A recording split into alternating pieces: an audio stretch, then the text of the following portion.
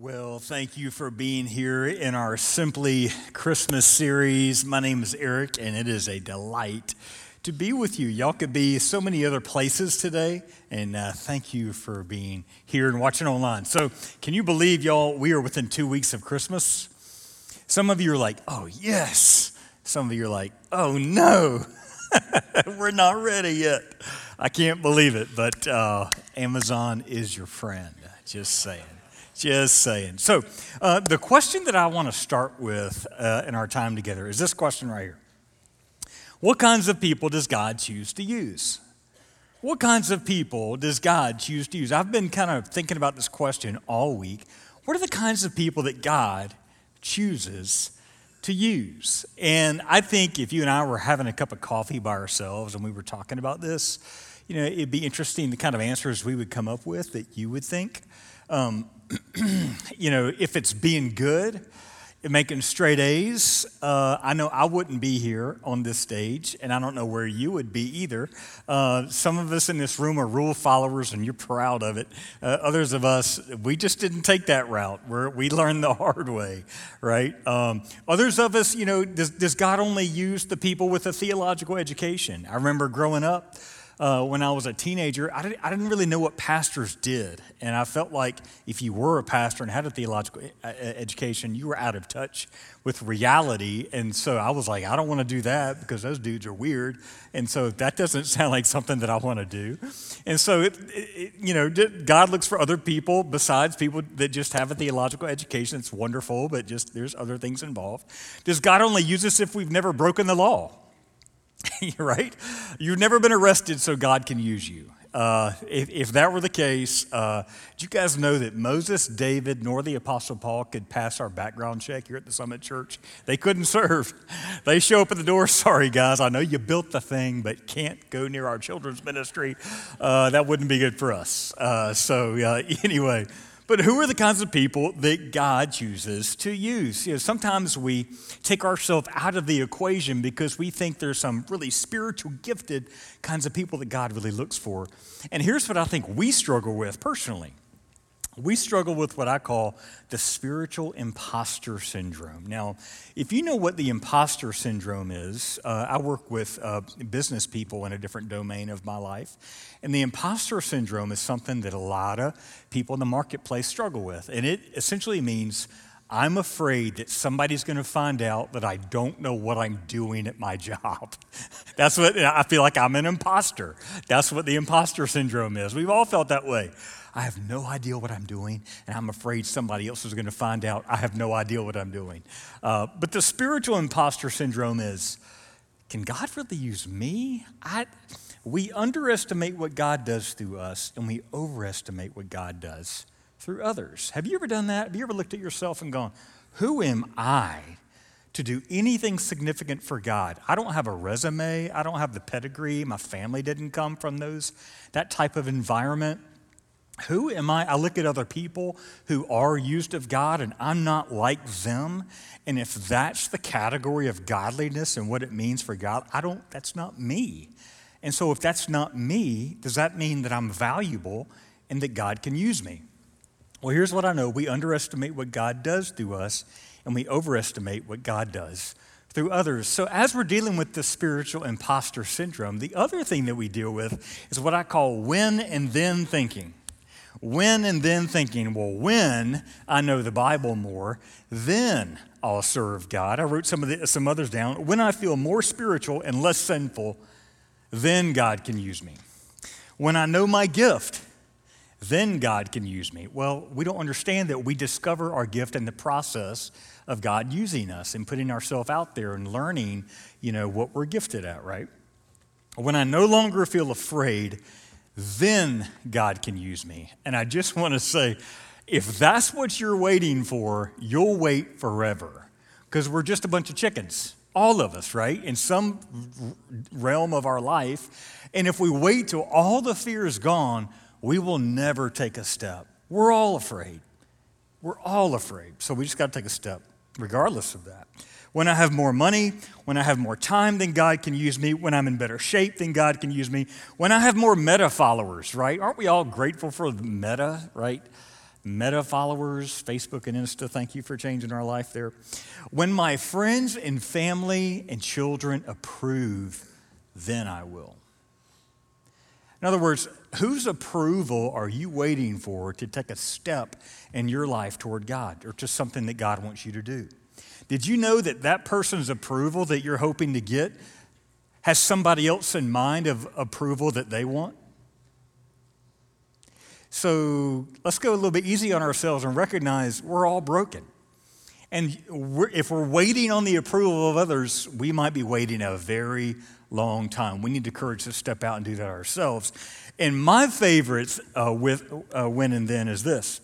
When the Panthers start winning again, then I'll serve God, and it might literally take a miracle for that to happen. We might be waiting around a long time. And here's my point. We are confused as to whom God can use. We're confused as to whom God can use. We think, well, God, you only want to use the rich, the smart, the powerful. CEOs, people with big platforms, people that write all these books, these athletes, these actors and actresses that have a lot of fame and that are important to our culture. God, those are really the people that you should be using because, man, God, if you could use them, I mean, they would have such a platform and an audience and they could have so much influence over all these other people. And this is how we think because this is the world's value system that you live in. We live in a value system that says if you're super smart, if you're super powerful and you're super wealthy, you matter. And if you're not, you don't. Or at least you don't matter as much. That's the value system that we live in.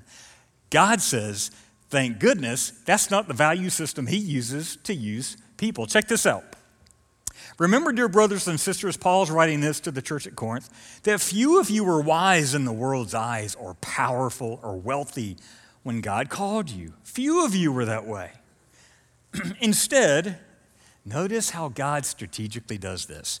Instead, God chose things the world considers foolish in order to shame those who think they are wise. Interesting.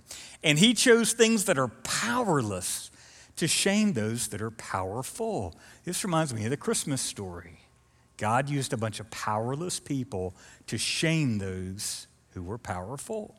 God chose things despised by the world, things counted as nothing at all, and used them to bring to nothing what the world considers important. He essentially said, ha, ha, ha, I'm turning the world's value system on its ear, because that's not how I work.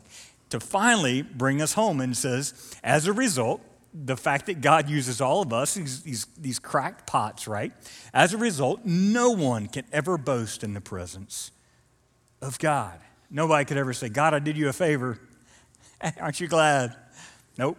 God says, you know what? I use the broken to shame the rest of the world. And this brings us to what I think is the point of this entire message, is that God uses simple people to do spectacular things. God uses simple people to do spectacular things, not simple in terms of a derogatory, negative, like naive kind of people, but humble people. God uses simple people to do spectacular things so that he gets the glory and we don't become narcissists and think we did it all ourselves, right? So, which leads us to the Christmas story. Now, if you were God and you could think of any way to bring about the best news in the entire world to planet Earth, what would you do? What would you do?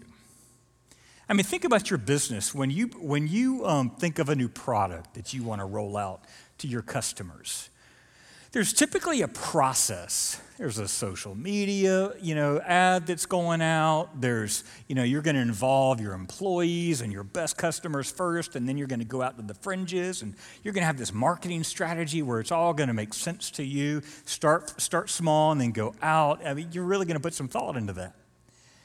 But if you were God and you were bringing the best news to the world, how would you do this? Interesting, he used the most powerless people in the world to bring about his message. Check this out. So in the 6th month of Elizabeth's pregnancy, God sent the angel Gabriel to Nazareth. And I want to stop right here just for a second. Elizabeth is married to a guy named Zachariah. Zachariah is a priest in the temple, and he works every day in the temple. And Zachariah and Elizabeth are old in age. And they've been praying for a baby, praying for a baby, praying for a baby, no baby, praying for a baby, no baby, praying for a baby, no baby. And now they're old, and they're upset, and they're hurt, and they feel like God has forgotten them. And so the angel Gabriel appears to Zechariah in the temple. He says, guess what? The Lord has heard your prayer. You and Elizabeth are going to have a baby the natural way, which I'm sure Zechariah is like, really? Really? Like, that's going to happen? And so you and Elizabeth are going to have a baby the natural way because God has remembered you. And what's so cool about that is people that I know that I'm good friends with that are getting older in life, they tell me, they say, Eric, I often feel invisible because I've gotten older and we live in a young culture. And I feel invisible sometimes to the people that matter to me in my life. And here's what I love about this little small part of this story is that they were not invisible to God. They weren't, and you're not either, regardless of where you're at in life. So Elizabeth and Mary are cousins. And so after Elizabeth finds out that she's pregnant, by the way, with a son named John. We know him as John the Baptist. John the Baptist was the one that was the front runner to Jesus. He was the one that was going to share to everybody, hey, this is the Messiah. He was going to announce the coming of Jesus.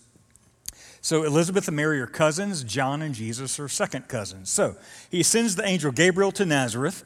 Now, if you're like me, I'm kind of a map nerd. Like wherever I go, my wife and I are going to France in January. We're so excited about this. And there's some places that I've already found for us to go. And I'm looking at like street views outside our hotel and what's out there. Is there a restaurant? Is there this, that, the other? And I'm just, I love to make sure wherever I'm going to be, I want to be able to like see all around it, right? So if you're like me, let's go to a map of Israel, and this is in the time of Jesus.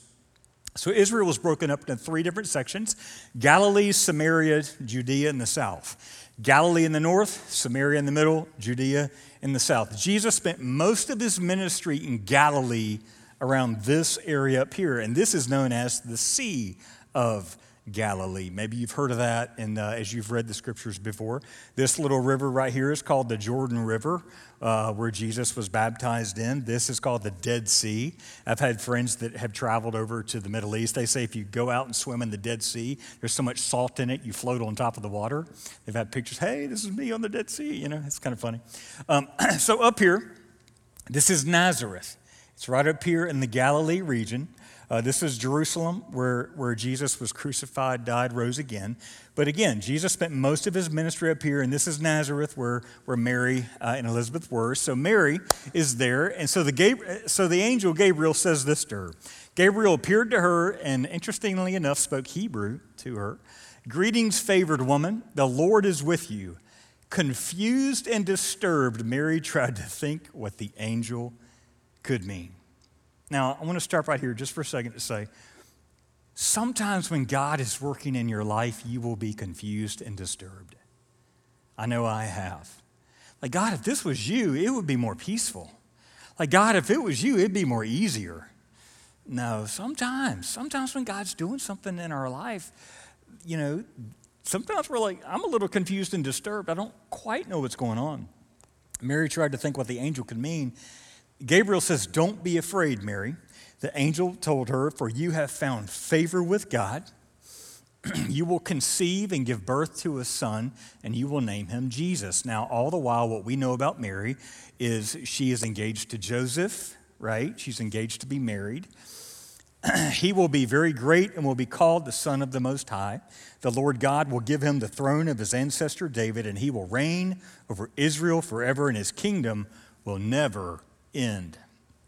And Mary asked the angel, just like we would ask God, or we would ask the angel if he came to visit us, this same question. Excuse me, how can this happen? How? I'm a virgin. And the angel replied, the Holy Spirit. And we could just stop the sentence right there.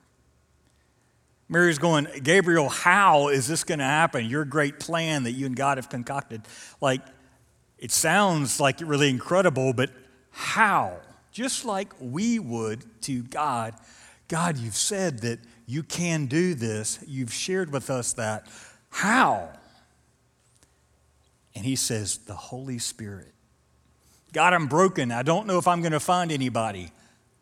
The Holy Spirit. God, I'm lonely and I'm discouraged and I'm frustrated and I'm having a difficult time. The Holy Spirit will come upon you and the power of the Most High will overshadow you. So the baby to be born will be holy and he will be called the Son of God. For the word of God will never fail. And Mary responded, and I love this response. We're going to come back to this. I love what she said. I am the Lord's servant. Now, this is maybe a 2 or 3 minute conversation. And Mary has heard enough. And her response to God interrupting her life is, I am the Lord's servant. May everything you have said about me come true. And then the angel left her. So I was thinking this week, as I was studying, as I was writing, as I was thinking about this for my own life, and I was thinking about what this meant for your life as you're, processing what these scriptures mean for you and what God is trying to communicate to you at this season of your life, and I'm thinking about that for myself. I thought about some of the things that just in these 3 minutes of this conversation that Mary had with Gabriel, that Mary had to be at peace with. There are some decisions that she made in 3 minutes that affected the rest of her life. 3 minutes could be the same for you as well. There are several decisions that Mary made in 3 minutes that affected the rest of her life. The first one is this. Mary traded her fairy tale for an uncertain future. Like, isn't there things about our life that we anticipate? Like, Lord, when I get married, I want to find that special him or her, and this is what I want our wedding to look like, and this is what I want our children to look like, and this is what ultimately I want my job to look like to validate me and make me feel somewhat successful and helpful and a contributor to society. And we have all these dreams in our heads, and this is what I want to see my children grow up to be. And we have all these ideas. And in that moment, Mary made peace with the fact that she was trading in all of her chips at the table and saying, I'm going to give up my fairy tale for this uncertain future because a future with God is better than a future without one. Have you come to a point in your life where you've had to do that? Have you felt that before? Like you feel God tugging on you sometimes of, hey, I really want to help you. I really want to help you do this. I really want to help you process this. I really want to help you move through this. But I want you to give it to me. And because we are nervous and scared and fearful and we think God will send us to Africa, we're like, no, I don't want to go to Africa. If that's what serving you means, I'm not going to Africa. No, you're not having my life. And what we need to understand is a future with God is a better future than one without. She traded her fairy tale for an uncertain future. The second thing I think she did was this. Mary was willing. She was just willing to be misunderstood. It hurts to be misunderstood. People think things about you that aren't true. People assume things about you that aren't true. People assume things that you meant their harm and you never did. People assume you could be crazy or lying. You get treated differently. You face criticism. What I love about Mary is she was willing to step into that tension and be okay with that. Be okay with that. See, following Jesus is going to involve risk. And that risk is going to involve faith. And then we're going to have a choice. Am I going to be faithful or faithless? Following Jesus is going to involve risk. That risk is going to require faith. When God leads us to the edge, we're going to have to choose, am I going to be faithful or faithless? Or unfaithful? What I love about this piece right here, Mary is willing to be misunderstood, is that with growth comes a lot of pain. I've had a mentor in my life recently. He shared something so powerful with me that I feel like I'm quoting it to a friend every day because it's meant so much to me. And he said this, he said, there is no growth without change. And there's no change without loss. And there's no loss without grief. And there's no grief without pain. Therefore, growth equals pain. I want to say that again. There's no growth without change. There's no change without loss. There's no loss without grief. And there's no grief without pain. Growth equals pain. Mary was in a season of her life where she recognized, if I want to grow, I'm going to have to endure some pain. And your ability, and I say this from my heart because I love you and I care about you, your ability to grow in your relationship with God and walk with God will be determined by essentially how much pain you're willing to manage in your life. If you don't want to manage any pain, you're going to, if we think pain is the enemy and it's the problem, then we're going to live a life where we avoid pain. Meanwhile, God says pain can be good. It can grow you in ways that nothing else can. Mary was willing to be misunderstood. Third of all, Mary accepted the wow without knowing the how. She accepted the wow without knowing the how. She accepted this grandiose assignment from Gabriel that she probably, she conceptually probably had no idea what this meant. Like in the moment, she's like probably emotional. It's like amazing. Like, can you believe this? I can't believe this. But there was probably a day where it actually set in. We've been told information before at times where, cognitively we understood, but it was different when we actually went, oh, this is what it means, right? Mary accepted the wow without knowing the how. She accepted God doing something new in her life without understanding how it was going to happen. And at some point in our life, I know I've been there and you will be there too, where God is going to invite you to do the wow without sharing with you the how. And he's going to ask you to trust him every step of the way as you are trying to figure out the next step that God wants you to do in the process of fulfilling the wow that he's called you into in your life. So, Mary accepted the wow without knowing the how. You remember at the very beginning, I talked to you about, what are the kind of people that God uses? This phrase this week has been the one that's really stood out to me. And I had a very good friend actually in the lobby last week, standing right out on that lobby. He said, Eric, I don't know what God wants me to do with my life. I just know I want to make a difference. And I think we feel the same way too. Here's the big idea.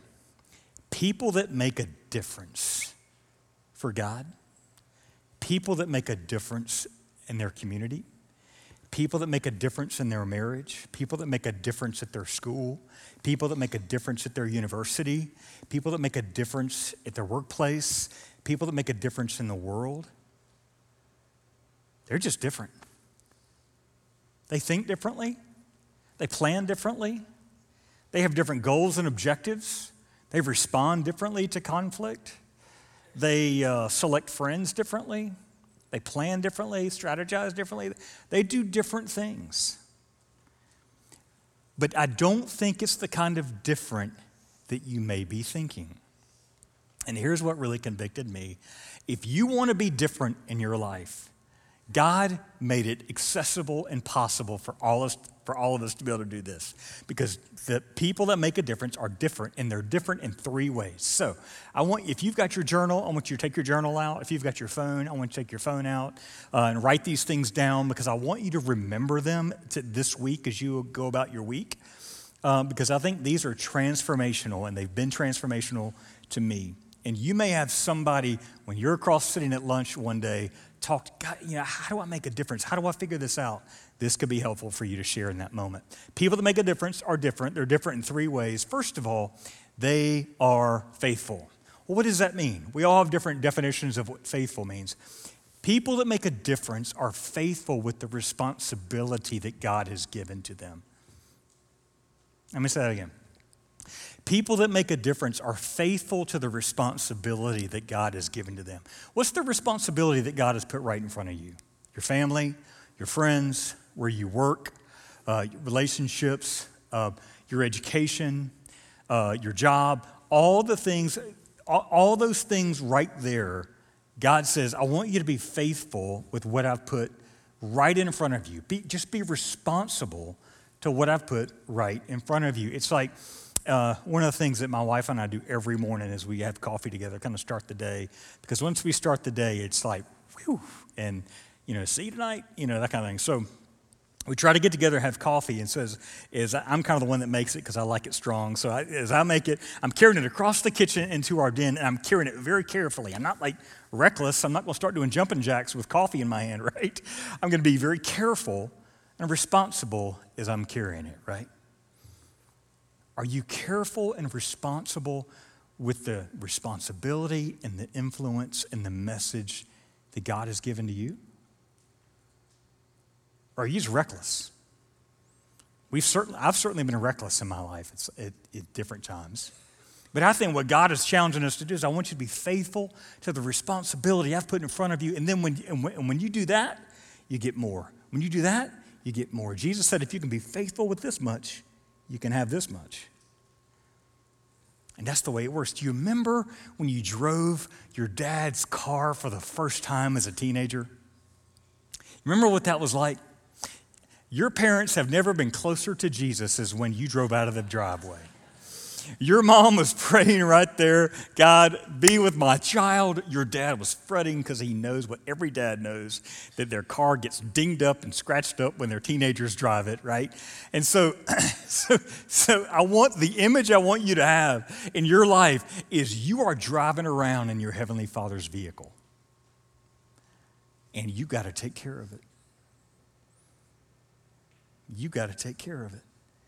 God has entrusted so much more important things to us than just a vehicle.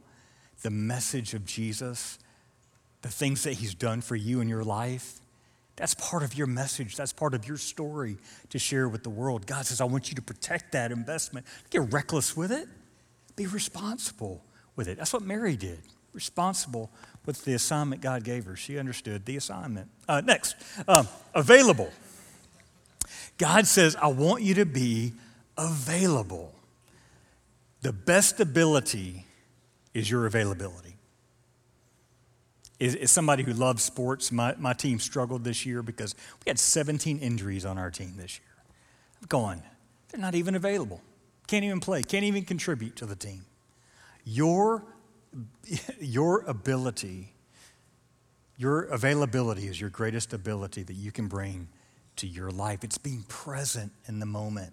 It's seeing a need. I was watching the news, or was it Instagram a couple weeks ago, and I saw a high school in Shreveport, Louisiana, Southwood High School. They had 23 students get arrested because they were fighting too much. 23 students went to jail because they were fighting too much. Kicked out of school or something.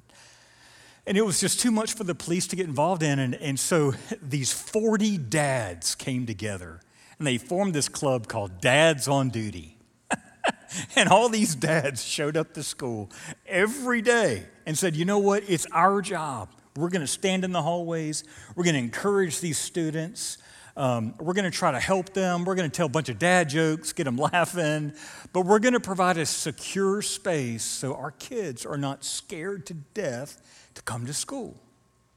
Imagine the message that sent throughout that community because they were available and willing and present to walk into whatever pain was in their community. If you want to know, hey God, where do I get started? I want to be available. I want you to use me. I want to be present. Find where the pain is. Find out where the pain is. Find somebody you know and find out where they're in pain, and just be available to help. And finally, faithful, available, and finally teachable. God says, I want you to be faithful with the responsibility that I've given to you, just like Mary. I want you to be available. Hey, here I am. God, I'm your servant. But I want you to be teachable. And here's why teachable is important. God is going to put you in some assignments that are way over your head. You're not worthy of them. You're just not. He's going to put you in assignments that are way bigger than you. He's going to intentionally put you in some assignments that are going to intimidate you. That's how God works. I've seen it in my life. I always know the direction God's leading me in life by what I'm most scared of. Because that's been true every single time. And so God's going to he's going to invite you into these situations to be used of him. And every single one of them, you're going to be scared to death, and that's okay. That's normal. It'd be weird if you walked in and thought you were a narcissistic person who you were doing God a favor in that moment. That would be a tragic story because pride goes before a fall. But God wants you to have an open heart and walk into those situations and be humble, because humble people change history. When you are prideful, you're going to fall flat on your face. But when you're teachable, when you're humble people change history. Who was the president that God could put at the top of our country when we had the worst thing that could have ever happened when the union was divided? Who is the president that God put at the top to bring the union back together so that it wouldn't fall apart? Abraham Lincoln, known as one of the most humble men in all of history. Humble people change history. Prideful people don't. Y'all, here's the challenge that we deal with. There is no other arena in our culture that's going to encourage us to be humble. Every other arena is going to tell us to be narcissistic. Go get yours. Who cares about anybody else? No other realm, no other domain of life is going to encourage us to be humble except Jesus. But by doing it, going back to who are the people that God uses? They're faithful, they're available, and they're teachable. Because God uses simple people to do spectacular things.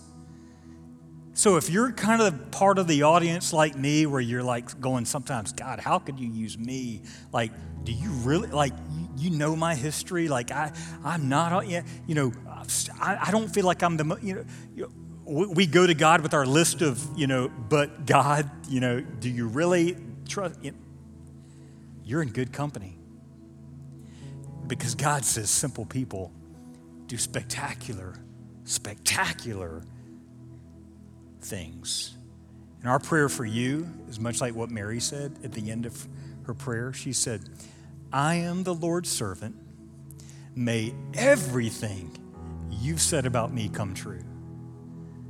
And as I've been preparing for this message, my prayer for you is that prayer would resonate with you all this week, and that God would just put it deep down in your heart this week, that you would respond to God the way that Mary responded. I am the Lord's servant. May everything you have said about me come true. I want to pray for you. Heavenly Father, I want to thank you for my friends that are here in this room and those watching online. And God, we can be really, really confused as to the kind of people that you like to use. We have all these weird standards in our mind that are unrealistic, that we've picked up somewhere along in life that was just weird and strange.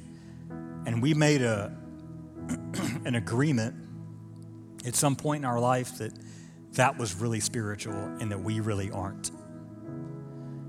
But God, with the help of Jesus in our life, by trusting him and putting our faith in him, and recognizing that if we'll just be faithful to the responsibility that you've put right in front of us, if we'll be available to be used by you, and we'll be teachable, to be humble, so that you can teach us and put us in situations where the presence of Jesus can create great change in our community. God, you can use us, because simple people can do spectacular things. I pray this Christmas for my friends that Mary's prayer would be their prayer, our prayer. God, we are your servant, And may it be just as you have said. May everything you have said about us come true. In Jesus' name we pray. Amen.